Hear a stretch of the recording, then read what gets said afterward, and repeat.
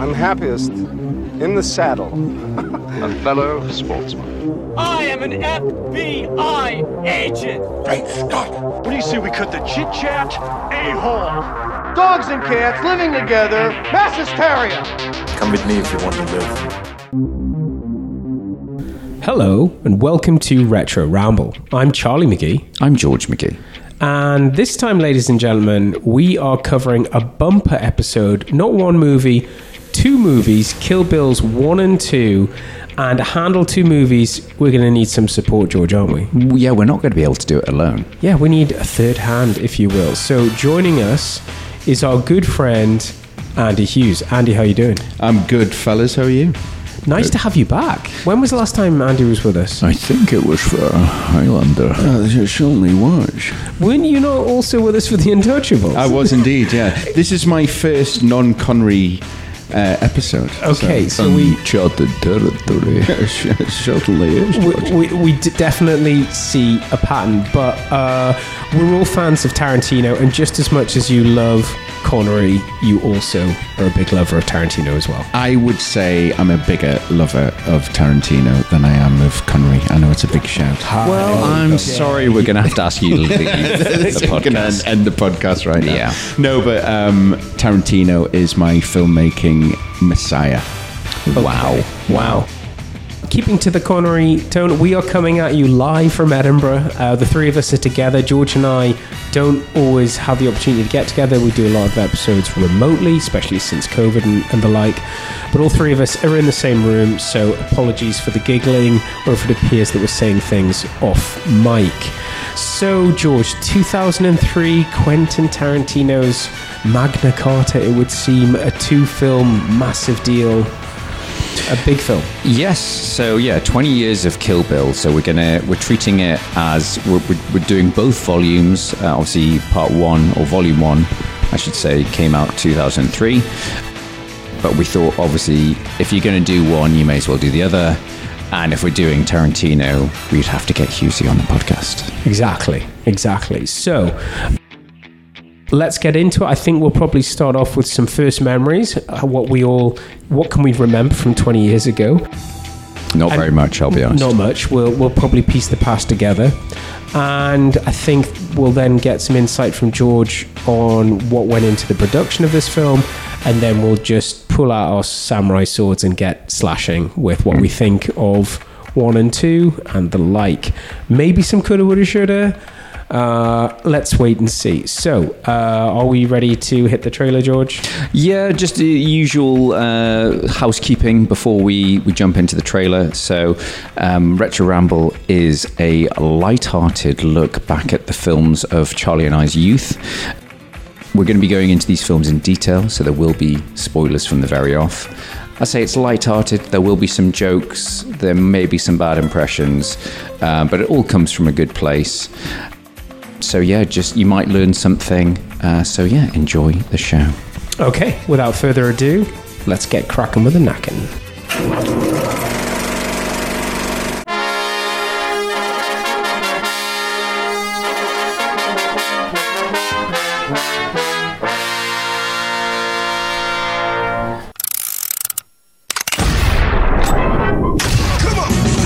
Not too long ago, I was quite the professional. My friends and I, we were the creme de la creme in an exclusive industry. And we all worked for this man, Bill. Then one day, I decided to leave, settle down, and start a new life. But when I tried to get out, they did me in. Don't you ever wake up. I guess they should have tried a little harder. So I suppose it's a little late for an apology, huh? You suppose correctly. Now it's kill or be killed. You have every right to want to get even. Get even? Even Steven? I would have to kill you. That'd be about square. And I choose kill.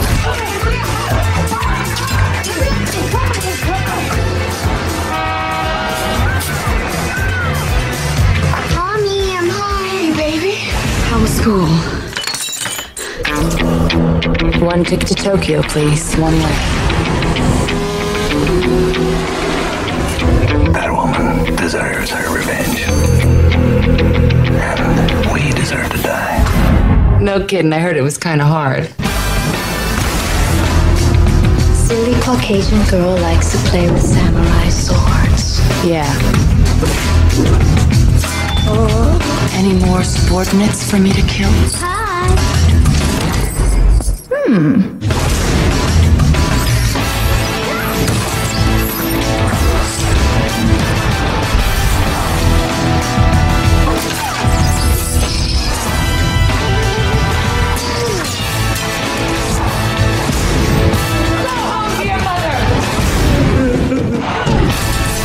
You didn't think it was going to be that easy, did you? For a second there? Yeah, I kind of did. Silly rabbit.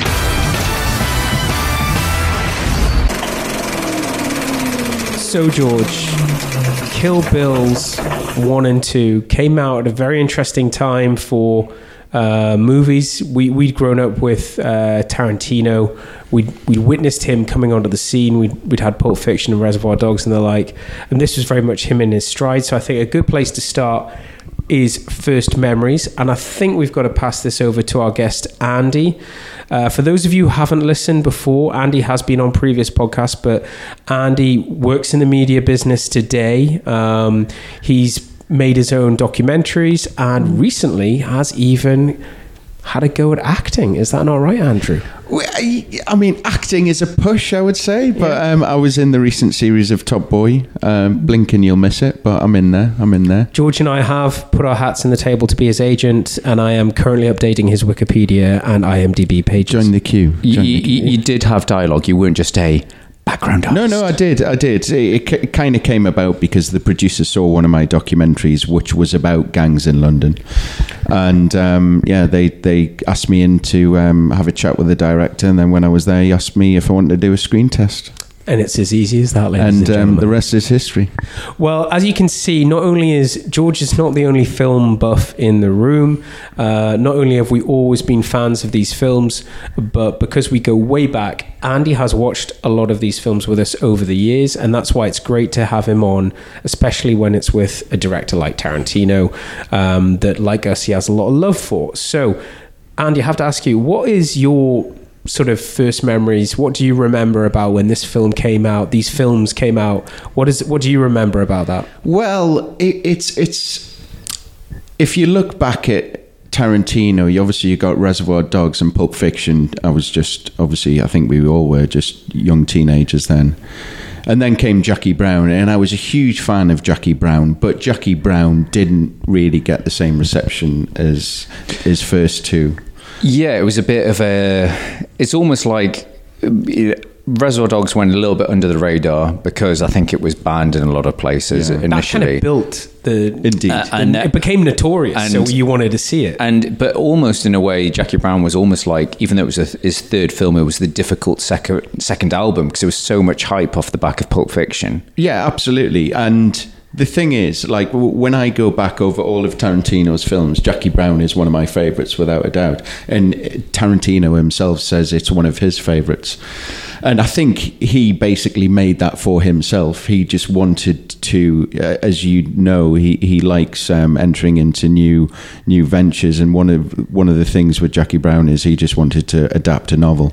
Well, interestingly, that's why it stands out. I think it's the only one of Quentin's films where it's an adaptation. Yeah, it's just not come straight from his brain onto the page. Yeah. So when Kill Bill was announced, it was like 6 years after Jackie Brown. It was quite a hiatus. Yeah. And the thing, one of the reasons it took so long was because, I think he started writing Inglourious Bastards first, and then he couldn't quite find an ending, so he thought he'd try something new, so he went to Kill Bill. Anyway, the hype was big, and the thing is, this movie was released in my third year of uni, and sticking on the Tarantino theme, I think my life was somewhat similar to Brad Pitt in True Romance. So to say my memory is a little hazy, I mean that in a literal sense, but it just really burst onto the scene, and it was just incredible to see this movie. And I remember going to the cinema with the boys from uni, and it was not what I was expecting at all in terms of, I mean, the action was just phenomenal. Something that Tarantino had never really done before. And yeah, the year after with the second movie, which again was kind of completely different than the first, in terms of like I always saw the first movie as like a kung fu movie and the second movie as a western. So yeah, it was just it was, for me, it was like announcing Tarantino on another level. We're all going to be saying similar things, but George, what was it like for you in terms of first memories? Well, yeah, very similar to Hughesy. So obviously, I was at uni as well, and yeah, I just remember there seemed to be, maybe because it was of the hiatus, but also when you're at uni, you're consuming everything, and you know the big cinema releases gets everyone excited. But I remember there was a real buzz about this, and we all went to saw it at uni, and I just remember like playing the soundtrack on repeat. Yeah, like, we hammered that soundtrack, and then obviously, you know, this is pre-Spotify days where you were just like had the same CD on repeat. Yeah, you would just have that on in the background, and yeah, so we just hammered, especially Volume 1. I remember sort of the hype for, you know, going into seeing Volume 2 was a little bit dampened a bit, maybe because of the high expectations, and as you were saying, Hughesy, about Volume 1's so different. We hadn't seen anything like it from Tarantino, and obviously, you know, it's still off the back of, you know, the kung fu craze from The Matrix and Crouching Tiger. It was just like, oh yeah, and now Tarantino's doing it, and he's doing it in his own style. It almost felt like a little bit of a step down when it came to Volume 2 on first memories, but obviously for me that has changed as well, which we can go into. Yeah, and for me, because, you know, I am the highly suggestible type, I fell in love with the first one for exactly those reasons. We'd had Crouching Tiger, we'd had Matrix. Looking at it with my, you know, slightly mature eyes now, I'm like, this was Tarantino's response to that wave of films. It's like, well, you got to understand the history, the genre. That's why I think he was like, this is how, in my eyes, it should be done. And so I was all in love with the first one, and I felt a little bit underawed by the second one in terms of first memories. I feel, and as a result, I've watched the first one a lot more over the years. So going back this time and watching Kill Bill Volume 2, it was so much fresher, refreshing, and interesting. And I felt like I'd given it short shrift back in the day. But something that Hughesy said about Jackie Brown, the fact that he felt that Tarantino made that film almost for himself. I believe, and especially it's reinforced from watching this film, I think Tarantino is the true, you know, the real, what's the word? Auteur, in that he makes all of his films like an artist, like for himself. Yeah. And if people like them, great. I think that's why it's been a while since he's made a film. He's working on The Movie Critic right now. His final film. So it's like he labeled it his fourth film. He's talking about his final film. So he's aware of what he wants to be. He wants to be remembered, but so much respect for him. And seeing this film was... I think I said to Hughesy in pre-chat today, it's not a homage or a copy, it's a celebration of this genre, these films, these type of films. I almost think he kind of, it's like he deliberately aims to conquer the genre in a way. It's like he wanted to make the definitive kung fu movie and then the definitive Western movie, even though theoretically those don't exactly fit into those slots. It's like and it's the same with Inglourious Bastards and all the others. He wanted to make the epic World War II movie. Well, I mean, it even goes back to, you know, he is so cine literate. You know, he, you know, worked in a video store and he has a encyclopedic, you know, memory of films. And it even goes back to, you know, the script from True Romance, where they're going to watch Sonny Chiba movies, and he's going to watch all-night movie marathons. I mean, and Clarence from, you know, True Romance is basically a cipher for Tarantino, and that is it. It's channeling his love of those Shaw Brothers, those 70s exploitation kung fu flicks, complete with the sounds, the violence. It's his love letter to that. Don't you think, though, like, especially with Kill Bill, given that I'm sure there must be a part of him that was a little bit hurt by the reception of Jackie Brown. There must have been, given the amount of success that the first two had. Do you not think there's a part of him that thought, you know what, this next movie needs to blow the socks off people? I don't know. I think Tarantino in some ways is on a different planet. I don't think he's a guy like... I think he doesn't think about that, do you not think? Well, I mean, this is going to lead us into production chat, because I feel like he's in his own little room when he's putting this all together, and he's like, well, yeah, I'm going to do it like this. I want to do it like this. I think over the years we might have thought that if you look at his films in general, that there's a certain era that he almost celebrates too much, but his soundtracks are amazing, but it's almost like he can't put it down, he can't move on, that he's stuck in that era that he grew up in, that he celebrates it in all his films. But what I want to ask you, George, is that at what point did it become two films? Because I think we're going to get to this. It could lead us into production chat, because I remember when this film came out at the cinema, we knew by then that it was going to be Volume 1 and Volume 2. But there would have been rumblings about it being... At what point did you say, oh my God, there's too much here? Well, we'll get into that. Well, shall we board the train to Production Island? Yeah, let's go. Let's fly on a very, very superimposed plane with some good jazz music across the planet. This actually harks back to Pulp Fiction. So whilst he was making Pulp Fiction, which starred Uma Thurman, they got chatting about an idea that Quentin had, and he even had the title then of Kill Bill, about a deadly assassin who screwed over and goes on a revenge mission. And then Uma Thurman was like, oh well, I've had this idea about this this vision of this character that's the bride. She's killed or attempted murder when she's at a wedding, and then she goes on revenge. So together they just carried on having chats throughout Pulp Fiction. And I think there's there'll be stuff on like Instagram and Facebook where there's some people argue that the seeds are sown actually in the dialogue of Pulp Fiction with Fox Force 5, the show that Uma Thurman talks about. She's like, oh, there's the Japanese one, there's the French one. Yeah. So that even there's the shades of that would obviously go into the Deadly Viper Assassination Squad, also great name, known as the Divas.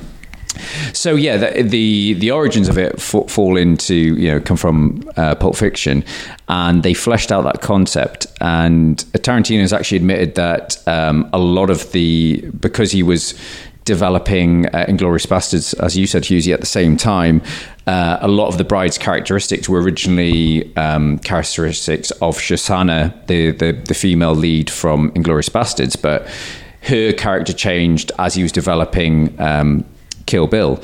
So he was working on, he sort of talked about it a bit with Uma. He then went on to develop, post Jackie Brown, Inglourious Bastards was going to be his next film. And I think there was even rumours of, when he talked about Inglourious Bastards originally, it was going to be starring like Eddie Murphy, and it was going to be... Really? Yeah, it was going to be a very different film. However, he got in touch with Uma again, and they started talking about Kill Bill, and he fleshed out the script even more, and they were getting ready to start filming, and then Uma Thurman falls pregnant.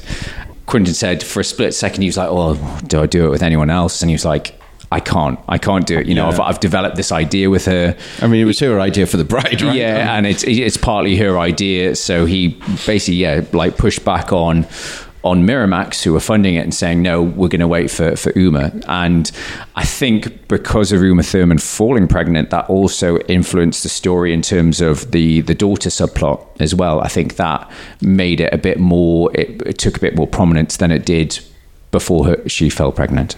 Is she pregnant in those scenes where she's pregnant? No, this was all filmed post-pregnancy. See, it's a pretty believable pregnancy pillow you got under there. Originally, it was planned as a one film, and so the film shoot itself took 9 months.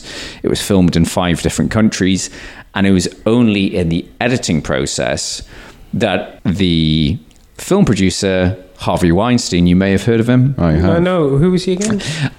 Also known, as well as being a convicted sex offender, he was also known in the industry as Harvey Scissorhands, and he was notorious for pushing on directors to cut their films shorter so you could get more showings out of them at the cinema. And when it came to this, he suggested to Tarantino, he's like, "Why? This is an epic film. Why don't you split it into two halves?" And for Tarantino, that was music to his ears, because he was like, "I don't have to cut back my scenes that I love so much." Yeah. So it was actually, And also 2 releases. well, that's it. For Miramax, obviously, they're getting twice the money. For Tarantino, he's getting that artistic, that creative freedom to just like let the films run and get everything in there. But yes, originally it was planned to be one film, but it was only when they got into the editing, the post-production process, they were like, no, let's make it into 2. So I think it was only announced in sort of early 2003 that it was going to be parts 1 and 2. And how do you both feel about that? Do you think it was a wise choice? It's a big question. Big question coming early. Well, okay. Would you have preferred, let's say you protect the creative output of Tarantino and you say, okay, you can keep everything. Would you have preferred one long epic? So, I obviously before this podcast, I rewatched them both, and I rewatched them. Because you were supposed to. Thank you. Well, yes, due diligence and all that. And I watched them back to back. So effectively, I watched it as one long, I don't know, however long it would be, 4.5 hour long movie. And it was an incredible experience, unlike I've had watching this before. And it was, I mean, obviously, I wasn't expecting a 4.5 hour movie, but if they could, I think Tarantino said in one interview that he thinks there would have been a way to make a 3 hour, 10-minute movie. How long's the second one? 2 hours, 20 minutes? Yeah, something like that. 2 hours, 15, it's long. 20. It's long. And the first one is 1 hour 50. Yeah, just shy of. So he said his original plan was, do you know the Ice Garden fight scene at the end of with Oren. Volume 1? Exactly. He said he was aiming for that to end at 90 minutes, and then he was going to try and fit essentially all of Volume 2 into 1 hour and 10 minutes. But he said he was just kidding himself. He realised, and he said, obviously, when Weinstein said to him, listen, this is ridiculous, you can't cut all this stuff that you've been filming, I don't want you to cut this. He said it was obviously music to his ears. I think I'm happy with 2 volumes. I'm happy with 2 volumes, and also it's he does things differently in every single episode of his career, and this is no different. This is his 2-volume. This is his 2-chapter installment in his career. It's an interesting one because he has actually since released it as one film. Annoyingly, he hasn't made it commercially available, but he has his cinema in LA, the New Beverly, and he showed it at Cannes. It's called The Whole Bloody Affair, and it's basically, it sounds like I thought when there was this rumored, he's got his full cut, I thought it was going to be edited completely differently, because obviously the story itself in typical Tarantino fashion is all over the shop. It's out of it's non-linear narrative, and I thought, he'll move things about if he edits it into a full film. But I was reading a review of the Whole Bloody Affair, the edit that he says is his cut, and it sounds pretty much the same. There's a few things that are trimmed. There's more violence in it.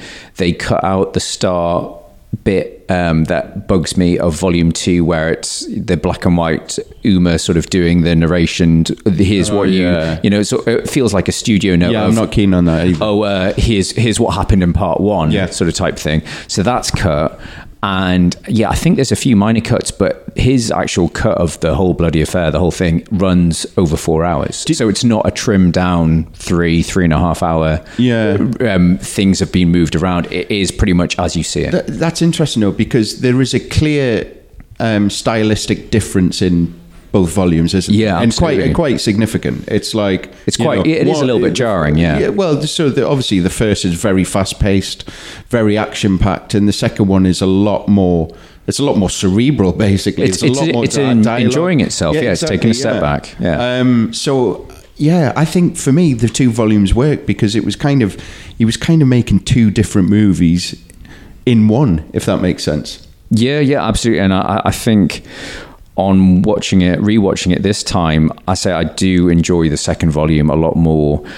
But yeah, there is part of me that thinks, how could this have worked? You know, that the fact that going into the editing has influenced how the 2 volumes have been made. Yeah. That if it had never been suggested, would have been edited completely differently. But yeah, it would have been fascinating to see what it would have been like if Weinstein said, no, this is a 2.5-hour movie. Yeah. Make it.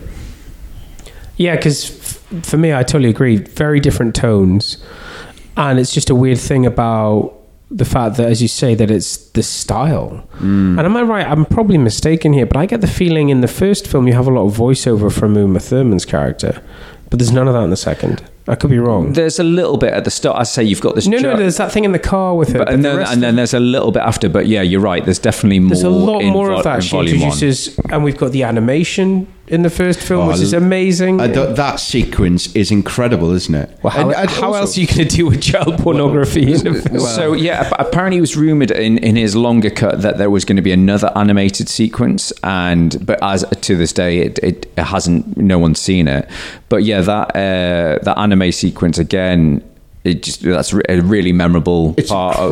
It's an incredible sequence. It's done by the guys who did, I think they're called IG Studios, but it's the same anime house that did Ghost in the Shell. Right.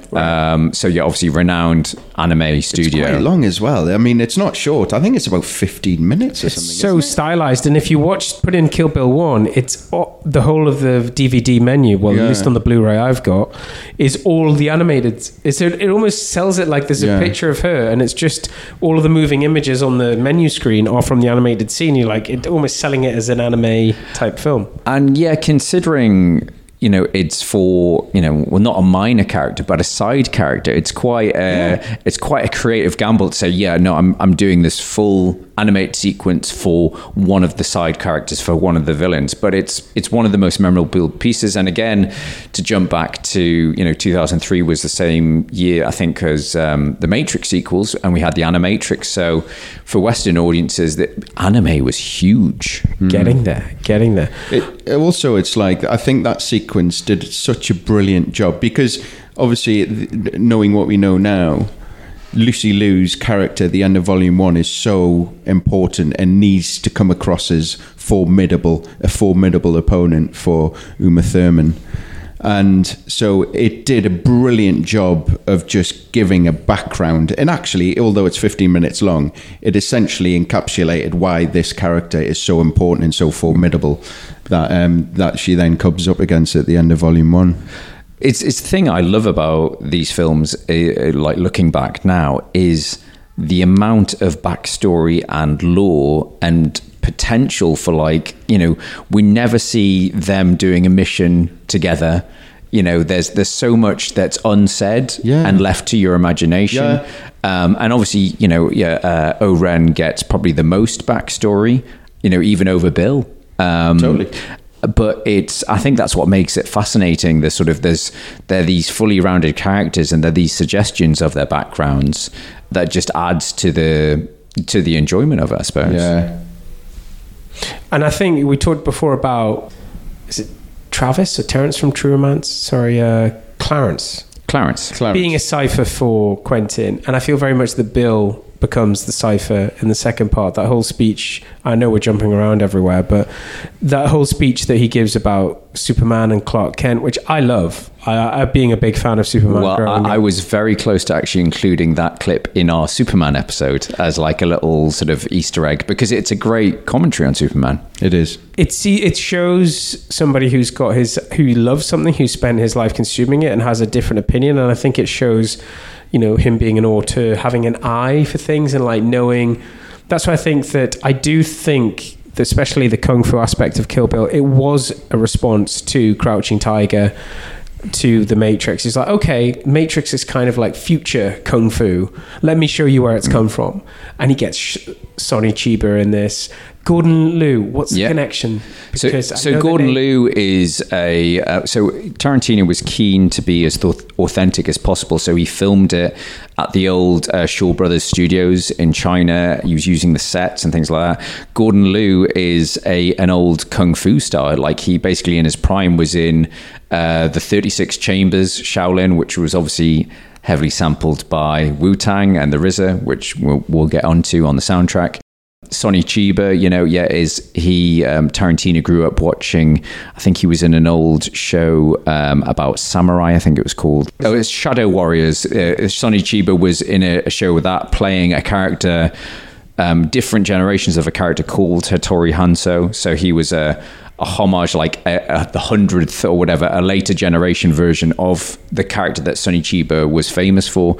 But Gordon Liu, I think he'd faced off maybe in the 36 Chambers against Pai Mei, but he'd obviously got to that age where he had become, so Pai Mei was quite a popular character in kung fu movies as the legendary warrior. So it was, Gordon Liu had got to that age where he could become that character. So that was a homage in itself, apparently. Did he pop up on the podcast at all? Has he been in any films we've covered? Gordon Liu? Yeah, just my familiar name. Not to my knowledge, no. Okay. Well, where else do we go with this gentleman? I would say that's probably... Is there any other production chat? Well, just jumping back to The Matrix, the kung fu choreographer is Yu Wong-ping, who did The Matrix, but obviously had his background in Hong Kong martial arts movies prior to the Matrix films. It's the same guy as The Matrix. It's the same choreographer. Is it really? But I can't remember. Tarantino's not a fan of The Matrix, I've heard. That doesn't surprise me. But I think someone was saying, I think it might have been Uma that was saying that he, as you were saying earlier, Andy, that the fact that he'd never done action before, but he'd already had a lot of the choreography planned out. And apparently someone said, Yu Wong-ping said to Tarantino at one point, it's like, well, why do you need me? You've got a lot of this, you've got a lot of the shots planned out already. But you look at the amount of people involved in that Crazy 88 House of Blue Leaves fight, it's such a mammoth production and fight choreography. You do need someone that's so experienced. But yeah, it's great to see like how involved Tarantino gets and how well he can do action. And to be fair, I suppose he's done it in different sort of ways with like Inglourious and stuff, and obviously the stunt not to the same extent as this though. No, not to the same extent. This is next level. Yeah. Tarantino himself said that. He said the biggest challenge for a director, or basically he's just said that the best directors do action well, and he wanted to basically prove that he could do action well, which actually surprised me, because you think of some of his favorite directors like Sergio Leone, and who aren't really known for their action. They're more known for their narrative and their filmmaking stylistic style and what have you. So it was a bit of a shock when I heard that, but yeah, I think we all agree he does it well. But that's it. He's got such, an encyclopedic knowledge of film. Even the cheap B movies that no one's really seen that have some really innovative and interesting action. He's like, I want a little bit of that. I want a little bit of that, and he's it's just the visuals of. Whilst he hasn't done it, I've seen it and I know what I want. It's like it's in his head, isn't it? And it's just trying to translate it from his head to the screen, which I imagine is quite hard for the people he's working with. Yeah, because for me, one of the reasons the first film is the one that I own and I've watched the most is that whole scene in that house, the fact that he does so many interesting things. You've got the black and white, you've got the amazing, then she's got two swords and she's chopping all the limbs off, and at the end of it they're all just writhing on the floor, and then there's the bit when she goes upstairs and it changes to the silhouettes, and then we go into the garden. For me, it's there's so much to unpack in about 40 minutes of screen time that there's all the other dialogue, which he does so well, and I feel like the second film is so much more dialogue driven. But because I'd obsessed so much over Kill Bill 1, when I got around to watching Kill Bill 2 this time, I really enjoyed the dialogue. I really enjoyed where it was going, and you're just drinking it in. It's yes, people don't necessarily talk like that in real life, but it's a Tarantino. People talk like that in a Tarantino film, and by this stage we'd become accustomed to that. Do you know where that black and white thing came from, by the way? He was saying he was a huge fan of some kung fu film, which was just basically so violent that at one stage there was so much blood that the censors made it. Yeah, I think it was an American thing. It was an American thing. The Japanese the American stuff. version of it. It had to be shown as black and white because it was so bloody. So he's like, wow. I'm gonna nick it. I'm gonna go for that. Yeah, for this scene where I want loads of. This is how I get past the censors. I like it. And again, in the full Bloody Affair cut, that's all in full color. In full color. Yeah, I can imagine. Yeah, but the whole thing, the whole film. Yeah, the whole thing. So that whole bit, that shot of Uma Thurman, blinking and then going back into color, that's taken out, and they just go full on. Do we want to pause whilst the car alarm goes off? Okay, well, yeah, I mean, what do you want to talk about next? Should we talk about, I mean, I've just mentioned one of my highlights being, and that is kind of, George and I have talked about this a few times on the podcast, and I'm sure you can relate, Andy, that whether it's post-pub or lazy afternoon, you want to stick something on.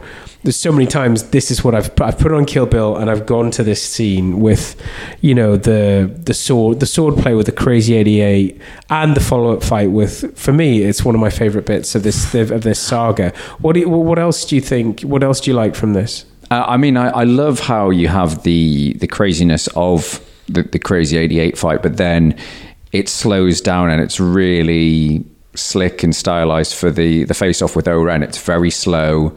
It's very methodical. You have the water fountain thing flicking, and I think that's might be a homage to, I think it's Kurosawa. It might be Seven Samurai or something. But yeah, I just love it how it really slows it down. And the music, incredible, isn't it? Well, that's it. You've got the RZA was brought on board. I think just him and Tarantino started off a friendship because of their love of old kung fu movies, and obviously that's driven a lot of Wu-Tang stuff, is the samples and stuff that they use, the sound effects. And I think it just grew organically out of that. Like Quentin was like, I'm working on this film, would you want to be involved? And like RZA was like, yeah, sure. And it was, I think originally was like just sourcing sound effects and clips. He was like, well, actually I could do a little bit of music here and a little bit of that. And yeah, I have such fond memories of listening to the soundtrack on repeat, and some of the tracks are just like the axe being thrown, and obviously the warning siren sound, which I think is taken from some American show, but then was reappropriated and used in like the cop show. I think it might be the Equalizer or Ironside. I think it is. But these Japanese, this was loose copyright. They were borrowing so many sound effects from Western stuff and putting it in their films. So it's kind of like a hodgepodge, a mixing pot of like, oh well, that's from the West, but it's been used in samurai movies. But yeah, I just there's I think I do have a lot more love for the second one because of the action, because it's so dialed up. I love the little things like the model airplane, and the city of Tokyo is clearly a set again. It's that sort of heightened reality. Apparently that was a set that had been used for a recent Godzilla film, that set of Tokyo. Brilliant. So yeah, it's just, I love that sort of like, I wanted to try and honor it, those old films, that exploitation. It needs to look a bit ropey, and it's something they do in the second one where she's doing her training, and it's clearly some of it's done against a back projection. Yeah. Because again, it's like, I want to make it as loyal to those old films that I grew up with. Samurai sword, carry-on luggage, of course. Well, again, I didn't notice it's a great sight gag, isn't it? It's such a sight gag, isn't it? Oh, it's brilliant. It's the little things like that is awesome. But yeah, I suppose when it comes to the second one, it is more about the performances. And I think obviously we have to give Uma Thurman her due. She is so good in this. I think this is obviously a career high for her. She's giving it her all. She's obviously gone through grueling months of training. Super trained, super hot, super well acted, super dialogue. Just everything about her is just like badass. Yeah, absolutely. And that's what I've got down my notes. She's just such a badass. Also, about her character, if you look at all of Tarantino's movies, have you ever rooted for anyone as much as you've rooted for her? No, I haven't. No, I mean, no, it's a good point. Like, she's a lot of Tarantino's characters can be described as being flawed or unlikable, but also disposable in most of these other films. Most characters don't get that sort of, as Hughes saying, they're normally, everyone could die at any moment in a horrible way from Pulp Fiction, at least. Actually, that's an interesting point I was reading about the full cut, the whole bloody affair, is that one of the key things he cuts out is the reveal at the end of Volume 1 that her daughter's still alive. Yeah. So it's only when you're watching it, you're feeling that shock and surprise that the character does, that, oh my God, everything she's been fighting in revenge for, would she still do it if she knew her daughter was alive? And there's that shock is shared, and it makes it more of an emotional journey. Even though she doesn't have that emotion yet, you have it for her. Yeah. So, I think in terms of Volume 2, it's for me, it's the performances. And I was saying to you, Charlie, on text about David Carradine. He's got such an amazing voice. It's so silky. Obviously, you don't see him in Volume 1, but then you see him from the off in Volume 2. And he's so charismatic. And it just shows how Tarantino was a man that gave, John Travolta a second career. He's great at, and Daryl Hannah in this. Where has she been? Well, Daryl Hannah, David Carradine, Robert Forster and Jackie Brown. Yeah. And Pam Grier, Pam Grier. Pamela Grier. He's great at, again, it goes back to his film knowledge of just picking out these random character actors and getting such a good performance out of them. And I said to you, Charlie, it's like, whatever, why didn't David Carradine do more? And sadly, he passed away a few years later. But yeah, it's such a mesmeric, charming performance, and it really, whilst it is that dialogue that that is unrealistic, nobody talks like that, it's so captivating when it's delivered in such a way like that. Well, we can talk about that end scene in a bit, but the scene just before that, because you don't get it, I didn't work it out until the end when the credits come up and you see the actors' names. The guy who plays the sheriff who discovers the bride, Michael Parks. I remember you telling me about the this. The guy with the Spanish accent at the end. And that performance, I just love that scene with the pimp, because the way he talks to her, the fact he's got I imagine the conversation that Tarantino and him had. So would he be smoking a cigar or a cigarette? I think he'd be smoking a cigarette in a holder. I feel like there's so much thought gone into that. Good in that as well. And but it's hard to beat, cocksucker ain't dead. Tall drinking cocksucker ain't dead. But in fact, he does both so well. I know, and he does, No, so I just wanted to say that what was interesting, I'm not sure you would get away with that in 2023. It's like he putting on a Spanish accent, but he does it so well. Well, you know the story about this, because I remember you telling me it's... so it was in a read-through, wasn't it? Yeah, it was, yeah. Why don't you tell it? They were doing the script read-through, and originally he'd cast somebody else for the role of Esteban. I'm assuming someone Mexican or Hispanic, but he wasn't available to do the read-through. So he said to Michael Parks, who was obviously cast as the sheriff, which is a recurring role. He plays the same role in From Dusk Till Dawn as a sheriff. Right. So there's shared universe there. But doing the read-through, Tarantino's like, oh, well, Michael, can you just pick up this role of Esteban? And you just saw he just went with it and smashed it. And Tarantino's like, I'm going to have to pay off the other actor and just get rid of him. And that's what he did. Such a good... this scene was just, I think, one of the highlights of... Because I knew that the scene with Bill was coming. The speech was coming. And I'd totally forgotten about this, and just the sleazy... It was a simmering menace, wasn't it? And the flickering eyes. But again, he's also really charming as well. It's such a performance. If you would have been with me... The way he talks to him, with him, the way he's like, you would have been my girl. That would have really... You were really something. It's like... I don't know, it just kind of celebrates the depravity of what he is, but in such a brilliant way. And that is an art. And then, of course, we get to the meeting with Bill. But we have skipped past. You did mention Daryl Hannah. I mean, Daryl Hannah is... She's devouring Tarantino's dialogue, like the bit where she's reading out. I've looked it up on the internet. And she's written it all out in a little notebook. But she's devouring it, and I love the juxtaposition of from, you think of the vast space of the fight against the Crazy 88 in that massive bar, to the two of them duking it out in this tiny, shitty little trailer, and they're throwing each other through walls. There's so much space, they can't get the swords open. It's so well done. I forgot how good that fight is between the two of them. And just before that, it's like I like the Michael Madsen character as well. I mean, that's a really interesting character. It is, yeah. And the failed man. Well, as I was watching it with my wife, and she picked up, she's like, well, why is he broke? Why is he not? They're talking about the fact that they were making all this money from doing these killings, being assassins. It's like, well, why is he down on his luck and working in a strip bar? They never explain it. But never explains it. You kind of presume that, and they're portraying him as this kind of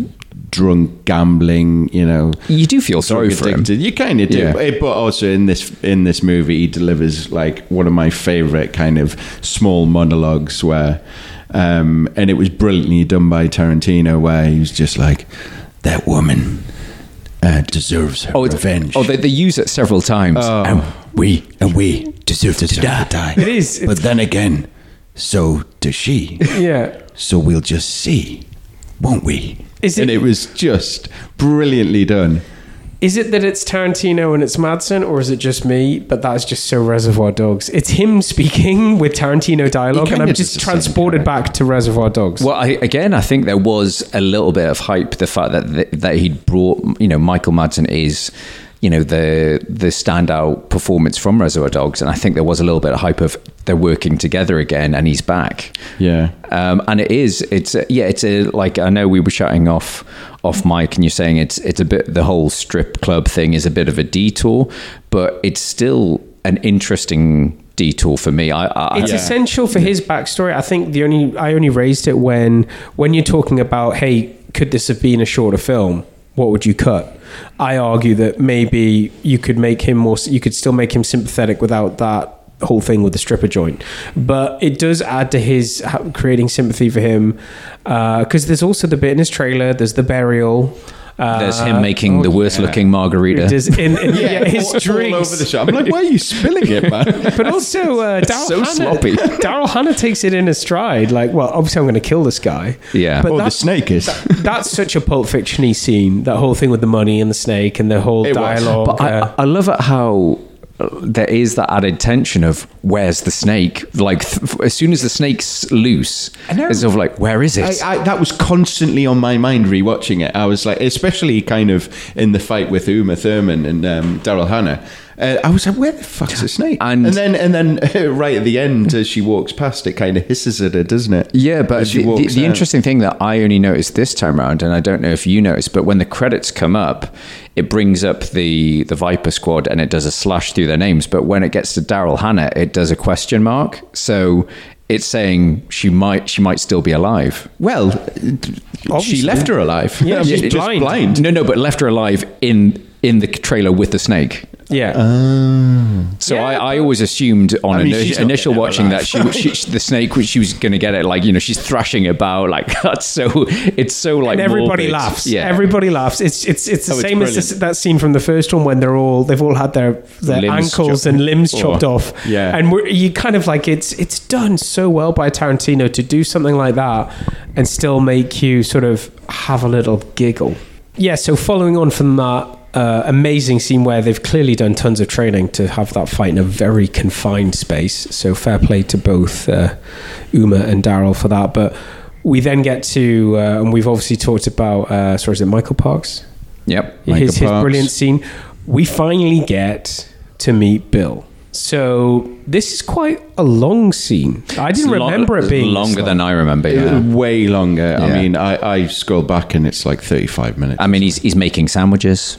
Oh, she's sitting down watching. She watches a film. By the way, making sandwiches badly, which pisses me off. It's an American thing. Did you not see this thing on Instagram recently? Apparently, Americans don't butter their sandwiches. Well, yeah.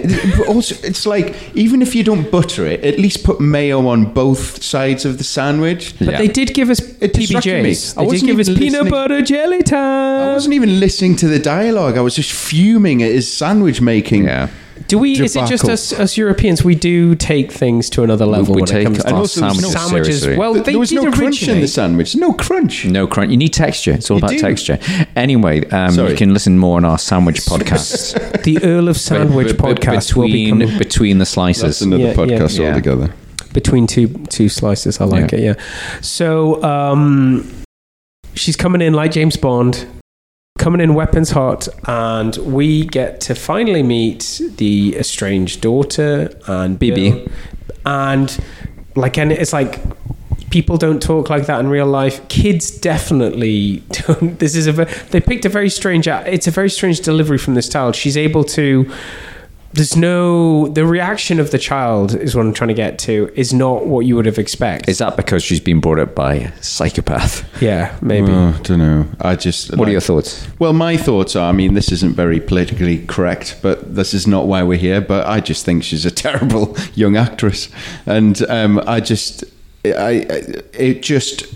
she annoyed me. Everything, it just kind of brought me out of the moment every time she spoke.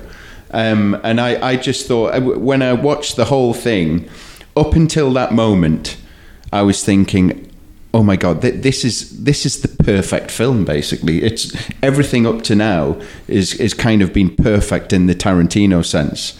And it got to that moment, and I just found myself getting a little bit annoyed at a few things at this stage of the film. And so, for example, it took about 10 minutes or 15 minutes before her and Bill could actually sit down and have the confrontational chat. And 5 minutes of that was them just in bed watching Shogun Assassin or something and her falling asleep. And I suppose it's. I just thought it was a little self-indulgent. Now, listen, we all know this is what Tarantino does. He is very self-indulgent. And he would get a lot more self-indulgent in later films. Indeed, but that I'm just saying exactly what I was feeling when I watched it. I was a little bit annoyed by the whole thing. I thought the way the kid was speaking was just so unnatural. Like, have you been a bad daddy? He's like, yeah, I've been. But he was great. It's like, I've been a real bad daddy. Yeah, no, it just felt odd and forced to me. I think forced is the word that sticks out to me. Is that we're leading up to that brilliant monologue, which we'll cover, give it what it's due.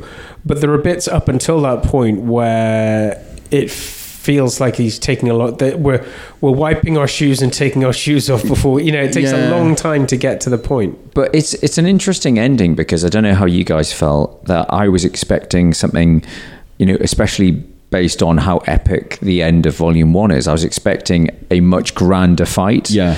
And it is very dialogue driven. It's very much, the whole bit with the truth serum, and then they're at the table, and before you know it, in a flash, it's all happened. And I suppose it's similar to the fight with is it Veronica, where Vifa's, the first fight in Volume 1, where it's like, oh yeah, come on bitch, let's go down to the baseball field and dress up in black and we'll have a knife fight. And you're like, oh, that sounds, I'd shoot it. Yeah. And he's the same. He's like, why don't you and I have a fight? There's a lovely beach for a fight. We can fight in the moonlight, or even better, at sunrise. You're like, yeah, that sounds awesome. Yeah. But it's teasing you, and then it like pulls the rug. It's like, actually, no, we're going to do something else. We're going to do the 5-point palm. The 5-palm point, heart exploding technique, Which is obviously, what's it called, George, when there's somebody... Oh, it's Chekhov's gun. Chekhov's gun. It's Chekhov's exploding palm trick. It's mentioned early on.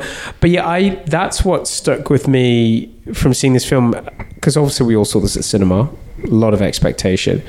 And you're like, wow, one of the most impressive moves in this film is what she's able to do in a chair. Yeah. She does a full 180 spin from a seated position off back. That's some serious chair kwando. I don't know what we'll call it, but it's impressive. But it's over before it starts. we're all expecting it. It's the trick. It's the maestro. It's Tarantino. I'm going to lead you up, and then I'm going to pull the rug from under you. It's it's subverting expectation. The thing which again he would do, go on to do that with stuff like some of my favorite scenes in Inglourious Basterds is that basement bar is one of my favorite scenes of any film. And I totally agree. I think the difference there though is that scene was satisfying. That satisfied me. Yeah. Whereas this is a little bit... This did not satisfy me. If anything, it annoyed me a little bit. And the one thing you can say about Tarantino is he always delivers that satisfying feeling. Whereas I think at the end of this movie, it didn't quite do that. You wanted the sword fight on the beach. And it's not how I remembered it, actually. Yeah. It's only when I rewatched it, I thought, oh... This is long. Well, yeah. Because, what I was imagining, because I was thinking, I had the same thought as you, and I don't know if you're on the same page as us, George, but it was like, how else could he have ended the film? And I was like, when she comes through that door, would have been him standing in the garden, sword out, saying... Sorry? And then he does the whole monologue. No, not that sword. I know they were close. It's a different movie. He says, but before we get into this fight, I've got some questions I want to ask you. I'm willing to fight you and I'll probably lose my life, but I have to know this. Yeah. So no need for truth serum. Yeah. And that they're pacing each other and it's all done beautifully. And it's like she's in the other room watching Shogun Assassins. With Sean Connery. Sorry, he creeps in, doesn't announce himself. We are in Edinburgh, and he'd be like, whoever wins this fight gets to spend the rest of their life with it, sort of thing. And then I'm like, okay. And then they have the chat, and it could have been all over. But the whole thing that she goes away, she watches a film, he makes sandwiches. It's very Tarantino. But as you say, I'm not as satisfied by it as I am with the first. But are we picking holes too much? He doesn't care. Yeah, exactly. Tarantino doesn't care. Is there anything else we want to cover before I move on to some fun controversy? I think we get to the controversy. Fun controversy. Apparently, there's quite a bit of controversy around this film outside of the whole Harvey Weinstein thing, but it is linked to that. Apparently, near the end of filming, Uma Thurman was really badly injured in a car crash. So there was a scene that Tarantino forced her to drive this driving scene. She's driving to Bill's house, which apparently doesn't actually feature in the film. Funny that. But the crew flagged it to Uma Thurman that this car had been modified and they weren't overly sure of how safe it was. Tarantino assured her that the car was safe, the road was safe, and he had to do it with her and not a stunt woman because he wanted to have her like hair flowing and the camera on her and stuff. She basically lost control of the car and drove it into a tree and suffered concussion and damage to her knees. When she asked for the footage, Miramax and the Weinsteins basically said they would only release the footage if they were released of any accusations. Sign this disclaimer. Yeah, basically, we'll give you the footage, but you can't sue us. So, have you seen the footage? No, I haven't. I have. Have you? It's brutal. Oof. It is brutal. And as soon as it happens, you see Tarantino sprint in. And, well, everyone's sprinting in. It is brutal.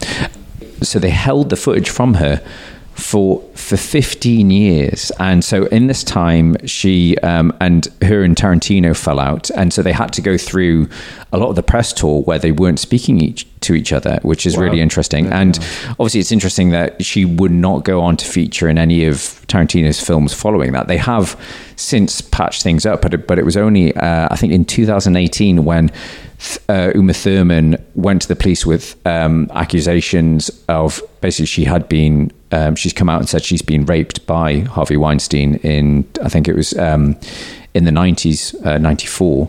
But only when she was testifying against Harvey Weinstein did they release the footage. So it's 15 years later, and she needed that for her insurance and things like that. And I think following that, she has patched things up with Tarantino.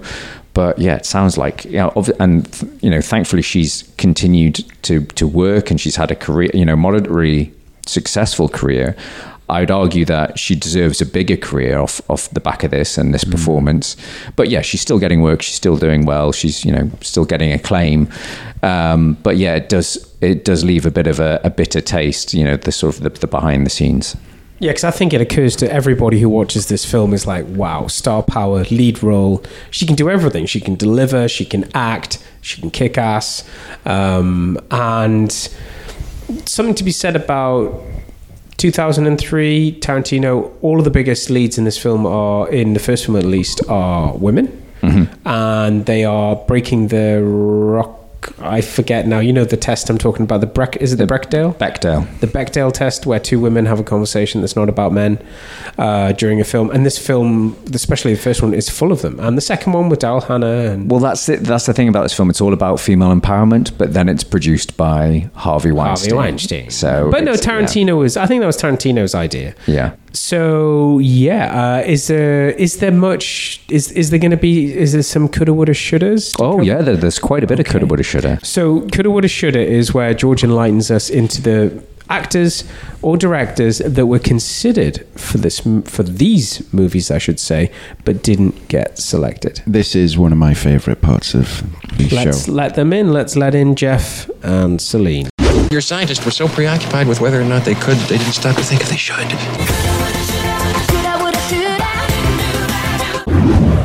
So there's a few ones on this. Probably the most famously is that Tarantino apparently originally, when he was writing the original script, had none other than Warren Beatty in mind for the role of Bill. Interesting. But he said as he developed the character, realized that it needed more screen time and martial arts training, and he then actually rewrote it for David Carradine. But yeah, he did actually have conversations with Warren Beatty about it, and he was keen to work with him. And he said initially it was Bill was going to be a bit like Marlon Brando in Apocalypse Now. He was only going to turn up at the climax. You weren't going to see him at all through the film. But as he started writing the script, he started, you'd see him off camera and things like that. And it was a lot more, and then he realized he had to do martial arts training, and it was a much bigger deal than Warren Beatty was comfortable with. And Tarantino's like, I still want to work with him. And this was obviously, back in the noughties, and he still hasn't worked, but Beatty hasn't. Feels like he would have been ripe for Once Upon a Time in Hollywood, but maybe he will turn up in the Film Critic, in Tarantino's last, I'm doing air quotes, film. Apparently also none other than Bruce Willis was considered for the role of Bill. But yeah, obviously Brucey didn't get it. I think David Carradine is brilliant in this. Perfect. Do you guys have you watched any of the show that he was in, Kung Fu? I haven't. I'm starting to think, should I go back and watch it? I've watched clips just because of this, obviously, and just like ones I found on YouTube, but I've never actually properly watched it. I feel like that was something that was on TV in the States that passed us by. Yeah, I think it was like a cult. It never. I don't think it really made it over here. Some reruns on Sky. Bravo. Remember Bravo? Sky, yeah. Remember Bravo? Yeah, of course. Yeah. There's back to the 90s, and I don't have any much details on this, but apparently Michelle Yeoh met with Tarantino for a role in the film, but it doesn't say what role it was, whether it was which one, whether it was O-Ren, but apparently. It might have been, but Tarantino initially always had the role of O-Ren was going to be fully Japanese, but it was only bizarrely when seeing Lucy Liu in the hit movie. Don't say Charlie's Angels. No, Shanghai Noon. Oh. When he saw it in Shanghai Noon, he was like, "She's really good in that," and he rewrote it to reflect her heritage. So she's half Japanese, half American, and Japanese. So yeah, he rewrote it for Lucy Liu. So yes, that was part of the casting there. I think Lucy Liu nails it. By the way, I thought she was brilliant in this. Yeah, she's brilliant, and she feels like she's dropped off the radar these days. That was going to be my point, is why haven't we seen her more? Was it because of Charlie's Angels? But she's in that film Lucky Number 11.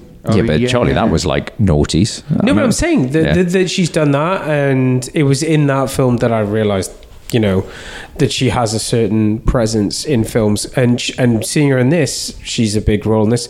Should have been in more, should have done more. I mean, Daryl Hannah's brilliant in this, and I don't feel like she went on, like, obviously she was, kind of in obscurity and doing small roles, but it feels like she should have done more. But again, I think that is... She looks fantastic in this, by the way. She does. But I think that is the Tarantino magic. He gets the best out every actor he works with. It's interesting, and I've just thought of a point where when you're talking about that, if you look at kind of the careers that he's reinvigorated, he's done none more successfully than John Travolta, is he? I mean, all the Samuel Jackson. Jackson. Yeah. Did Samuel L. Jackson ever stop making films, though? No, did he need reinvigoration? We haven't even talked about... I think because he's in this. Yeah, we haven't even talked about his one-line cameo in this. It's not just one line. Yeah, he says a few things. Well, it's a scene. I wonder, did he actually get paid, or did he just turn up as a favour? Because it's such a minimal. It's probably even it's probably even less so than his role in True Romance. In True Romance, I think he goes to the fridge and then gets blown away. Whereas in this, he plays the piano. He's in a few shots. I don't think he made his. I think it's like. I think Tarantino, without a doubt, catapulted Samuel L. Jackson to another level. Did Sam Jackson ever stop making films? No, but neither did Travolta. He was just making Look Who's Talking Too. Yeah, that's true. That's true. And even lesser films than that. And Travolta is mad as a brush. So, sorry, mad as a box of frogs. Pick one. Okay. Do we cover Suspicious spin-offs? It's a Tarantino film. Well, I think this is a closed book. So he talks about that. He's always doing 10 films, but there was talk of Kill Bill 3 for a long time, and he was even, I think, as early. But Bill's dead, George. Okay. Very good. Very good. Very good. But there was talk of doing a sort of a legacy sequel of you pick things up 20 years later, and even talking about having Maya Hawke, who's Uma Thurman and Ethan Hawke's daughter. You know, she was in Stranger Things. Yeah. Having her playing up a grown-up version of BB, and having, you know, violence being revisited to her and the bride. He was like, yeah, that's a really interesting idea. And obviously you've got Veronica's little daughter, Nikki, that, you know, that's set up for that. Well, you come looking for me. And I think he was entertaining it a few years ago, but then he's shut it down. Like, no, the film critic's going to be my last film. So, question, sorry, it's been on my mind, and it always is. Why is her name blocked out in the first film? I think just to create a bit of mystery. Okay. Stylistically, I imagine. Next question. Yeah. No, okay. No, that always occurs to me when I watch this film. Okay, so final thoughts on these two films. I'm going to put this over to our guest, Andy. What do you think needs to be said, or what do you feel like you want to say after watching these, going back to these films? Well, I just kind of reiterate what I said. Rewatching it was a complete pleasure, and for the first time, I watched them back to back, and up until the scene where he introduces the daughter, I was thinking to myself, "Oh my God, this might be Tarantino's best." And then, for me, the ending didn't quite land. Exactly, that's the word. Didn't quite land, although it's clearly an epic, amazing movie, or movies. I feel as though if they got the ending right, it's kind of that, you know, coulda, woulda, shoulda type of thing. Yeah. I left a little bit deflated at the end, which was a real shame. But there's no doubt about it. I mean, this is a master at work. True that, George. I was saying to Andy before we recorded, I can't remember the last time I watched these films. Amusingly, I was telling him I have it in my ultimate Tarantino box set, which goes up to Kill Bill, and then that's it. How not so ultimate, one might say. Exactly. So, I probably haven't watched them for about a good 5-10 years. I still love the first one as much as I used to. I think, if anything, I have more of a fondness for the second one.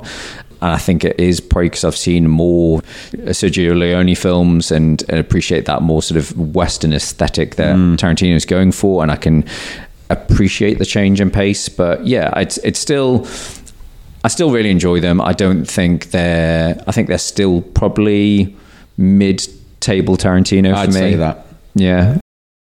But I was, as I was saying to you, Andy, I haven't seen Jackie Brown in ages, so I think that's going to be my next Tarantino revisit, because that's something, it's probably the one of his I've seen the least. Yeah, and I think for me, almost a mirror of what Andy's saying, in that I ate up the first one, loved the action, didn't really get the second one, if I'm totally honest. And as a result, haven't watched it as much. So going back and watching them both this time, first one was very familiar to me. Second one was so refreshing, and I gobbled it up, really, really drank it in, and respect it so much more. Yeah. Which I think the question I want to ask both of you is, what is Tarantino's? What's your favorite Tarantino film at this point in time, being 2023? What's his best work? Would you say, what's him at the top of his game, shall we say? I think nostalgia has a big influence on my choice. I mean, I've seen probably Pulp Fiction the most, and I think that's the most sort of definitive of like Tarantino's style, his writing and his plotting and his characters and stuff. But saying that, I do really enjoy, though it is quite uneven because of its nature, I do really enjoy Inglourious Bastards. And I think I know the answer to this question, being Jackie Brown. Well, no, actually, that's my second favourite. Okay. For me, it's an absolute no-brainer. Inglourious Bastards. I think it's his masterpiece. I'm kind of on the same page as you, because I probably haven't watched Jackie Brown as much. I've had a lot of people whose opinions I respect say that that's their favourite Jackie Brown. For me, I think we'd all agree, it's like that, what people say, or scientists say, about your favourite song is your favourite song because of where you were at when you first heard it. And I think that's what Pulp Fiction is to us. Like where we were at when Pulp Fiction came out, and the fact we knew nothing about Tarantino apart from Reservoir Dogs being banned and being super gory, is that where we were all at when Pulp Fiction came out. But I'm kind of the same ilk of the most Tarantino where he's in his form, for me, is Inglourious Bastards, because there's so much. He's got all the technology there, he's got the actors, he's doing what he did with Travolta with Christoph, what he's discovering with Christoph Waltz, and he's giving us those scenes in that film. So we will get to that, I'm sure, in Retro Ramble. But no, I just wanted to throw that out there when you said this is mid-table Tarantino, and you were saying it has the makings of being the best film, at least Volume 2 does. It's interesting that in the end it's actually not. Yeah. And a very, very quick question. I'm sure we all agree on this. What's his worst film? Death Proof. Thank God. So self-indulgent, that film. I mean, I feel guilty saying that because our lovely Kurt Russell is in it, but that film really, so self-indulgent. Yeah. I revisited that probably most recently before these films, and I'm like, it's not any better. It's still like, it's got some great car stunts, amazing soundtrack, but that's it. It's really self-indulgent with really unlikable people. And so much so that he doesn't even count it as one of his movies. Yeah, he doesn't even count it in the 10. In the 10. Yeah. Okay. So, brilliant. Andy, anything you want to plug? Where can people find you? Don't you worry about that. Just listen. It's an absolute pleasure to be on here again, fellas. Glad to have you on. Always a pleasure. Absolutely. I'm an absolute podcast fiend, and this is without doubt one of my favourites. And I'm also a Patreon member, and you can get some really cool stuff on there. So I'd urge you to sign up for that as well. You get lots of extra stuff. So and more extras to come. But yeah, thanks for supporting us. Thanks for coming on, being our guest today on two very important films to us, and I know they're important films to you too. Absolutely. Cheers, guys. And Top Boy is streaming on Netflix right now. Yeah, I think that's the next recent Ramble, isn't it? Yeah, with your leading role. It is, yes. Yeah. You can catch me on Top Boy Season 3. Nice. Wonderful. Excellent. Well, Andy, thank you for coming on for this episode. I've been Charlie McGee. I've been George McGee. And we'll see you next time. Bye-bye. Bye-bye. Bye.